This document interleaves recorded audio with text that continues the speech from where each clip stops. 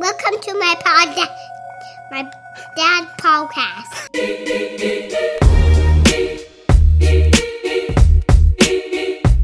This is the 1787 Project, the podcast version of the lectures for my socially distanced class on the U.S. Constitution at the University of Missouri.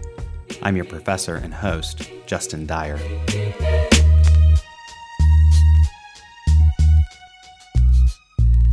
As we left our last discussion, we had talked about the case for the Constitution in the Federalist Papers, and we explored three principal themes that corresponded to three principal criticisms of the Constitution during the debate over ratification shortly after the Constitution had been proposed in 1787. The first objection to the proposed Constitution was that the Constitution is not Republican, that it will, in practice, be monarchical or perhaps aristocratic, that its institutions are far removed from the people, they don't have a direct dependence on the people, they're not responsive to the people's will, and that the government over so vast a territory and so large a population will necessarily be controlled by factional interests.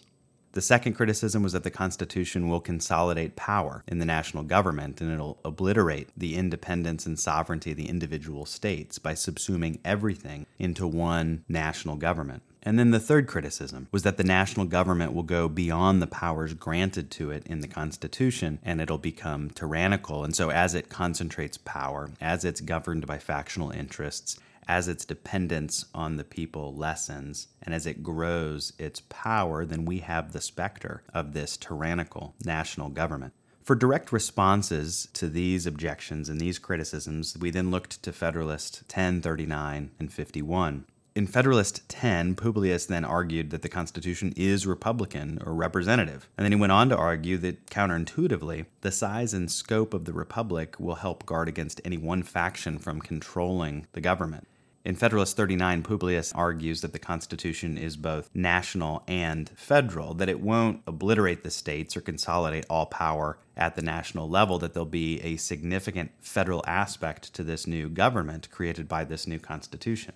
The Constitution retains some aspects of a federal system, recognizes the independence and sovereignty of the states, but it also does create some national political institutions that will exercise powers that don't depend for their existence on the states. It will operate directly on the people. And so it will be partly national and partly federal. In Federalist 51, Publius then responds to the charge that the national government will assume powers that were never granted and will go beyond the authority given to it in the Constitution, that the powers of the national government are going to grow.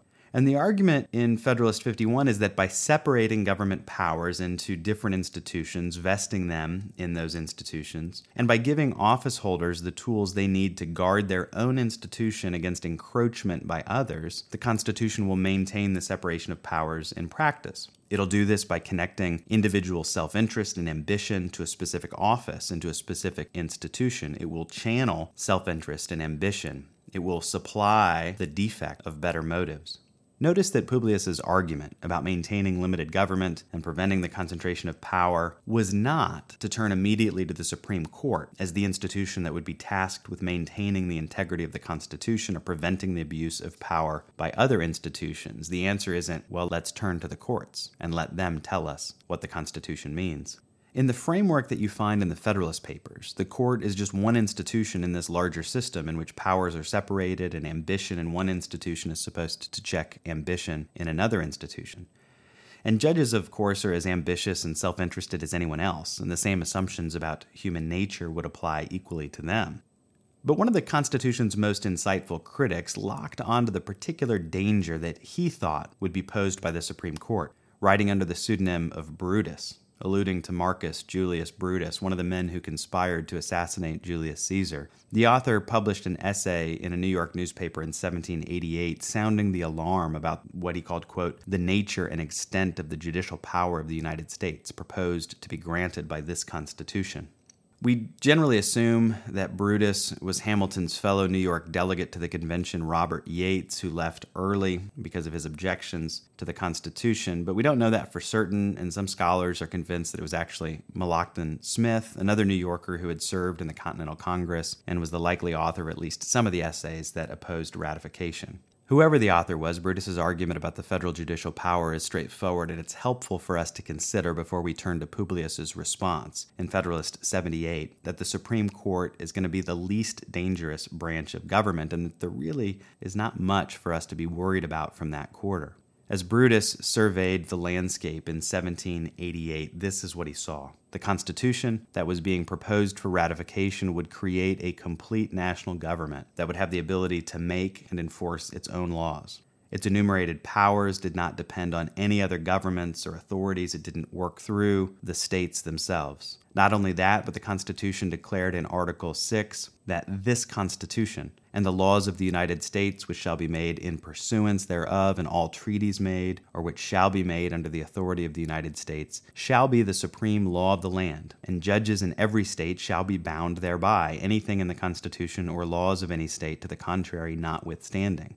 So the Constitution would be supreme over state law, federal law would be supreme over state law, federal treaties would be supreme over state law.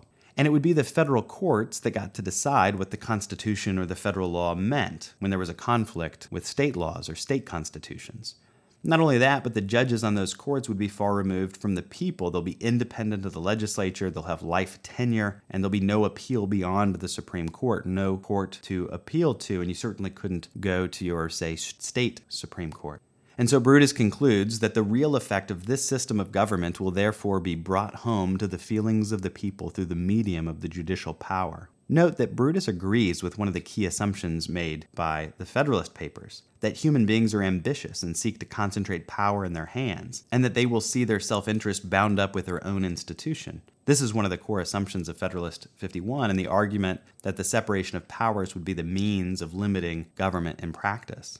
But Brutus looked at this from a slightly different angle. Instead of looking at conflict among the branches of the federal government, where institutions check each other at the national level, he looked at the conflict between the federal government and the states. And from that perspective, he thought the clear incentive for the national government was to grow its own powers at the expense of state powers, and that this would provide a self-interested reason for collusion among federal office holders to expand federal power over the states. Rather than checking each other, they'll work together to increase the powers of the national government over the states. And he wasn't subtle in his conclusions. As he says, the judicial power will operate to effect, in the most certain but yet silent and imperceptible manner, what is evidently the tendency of the Constitution. I mean, an entire subversion of the legislative, executive, and judicial powers of the individual states. This would happen by appealing to the ambiguities in the text of the Constitution itself, according to Brutus. Congress had certain enumerated powers, but one of those was to do whatever was necessary and proper to carry out its other powers. Courts would judge in law and equity, something Brutus thought would authorize them to interpret the Constitution according to the spirit rather than the letter of the law. And in interpreting the Constitution, they won't be bound by its text. They'll build a body of precedents far removed from the text itself that will allow them to justify whatever they want. As he concludes, this power in the judicial will enable them, the judges, to mold the government into almost any shape they please. Now, how to respond to this and other accusations that the Supreme Court would be dangerous to the people's liberties and to the powers and institutions of the states?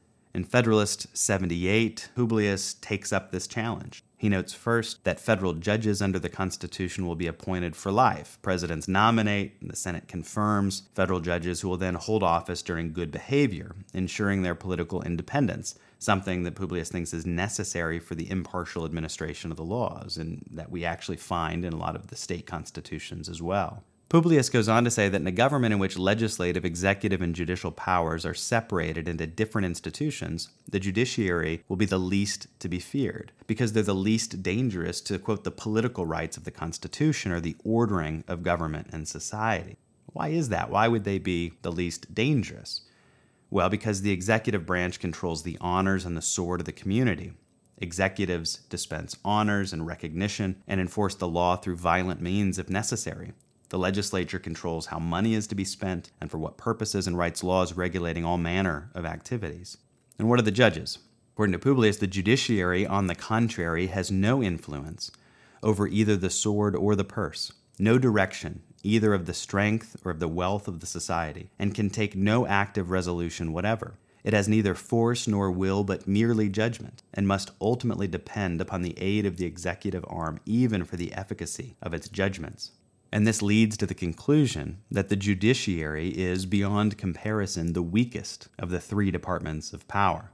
Elsewhere in the Federalist Papers, Publius then argues that national courts will deal only with questions of national importance that are part of a national jurisdiction, that it would make little sense to have state judges and state courts responsible for adjudicating the boundaries between the states and the nation, or to be the final arbiters of what the Constitution and federal laws mean. If the objection to the supremacy of federal law to state law proves anything, according to Publius, it proves too much. It proves that we shouldn't have a national government at all.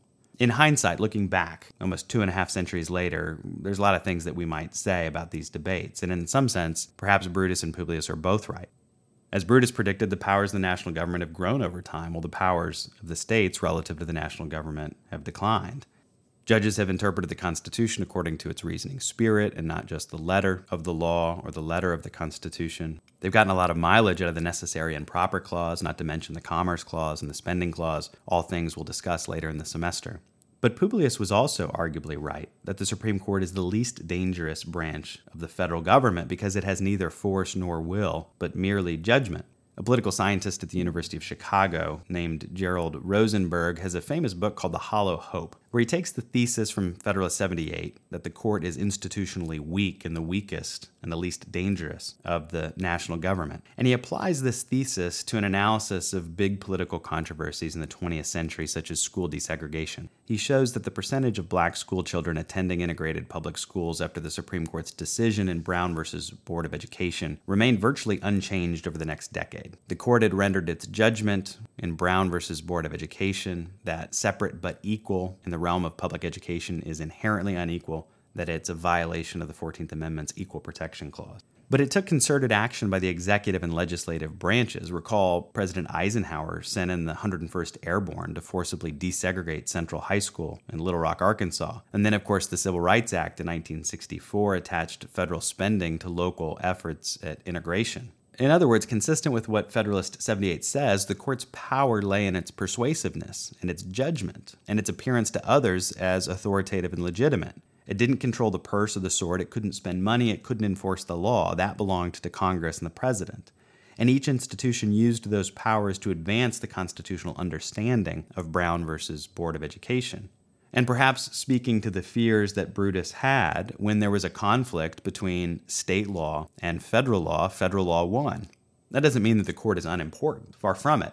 But it operates in a political context, and the institutional strength of the court lies in its ability to shape the constitutional understandings of legislators and executives in the other branches.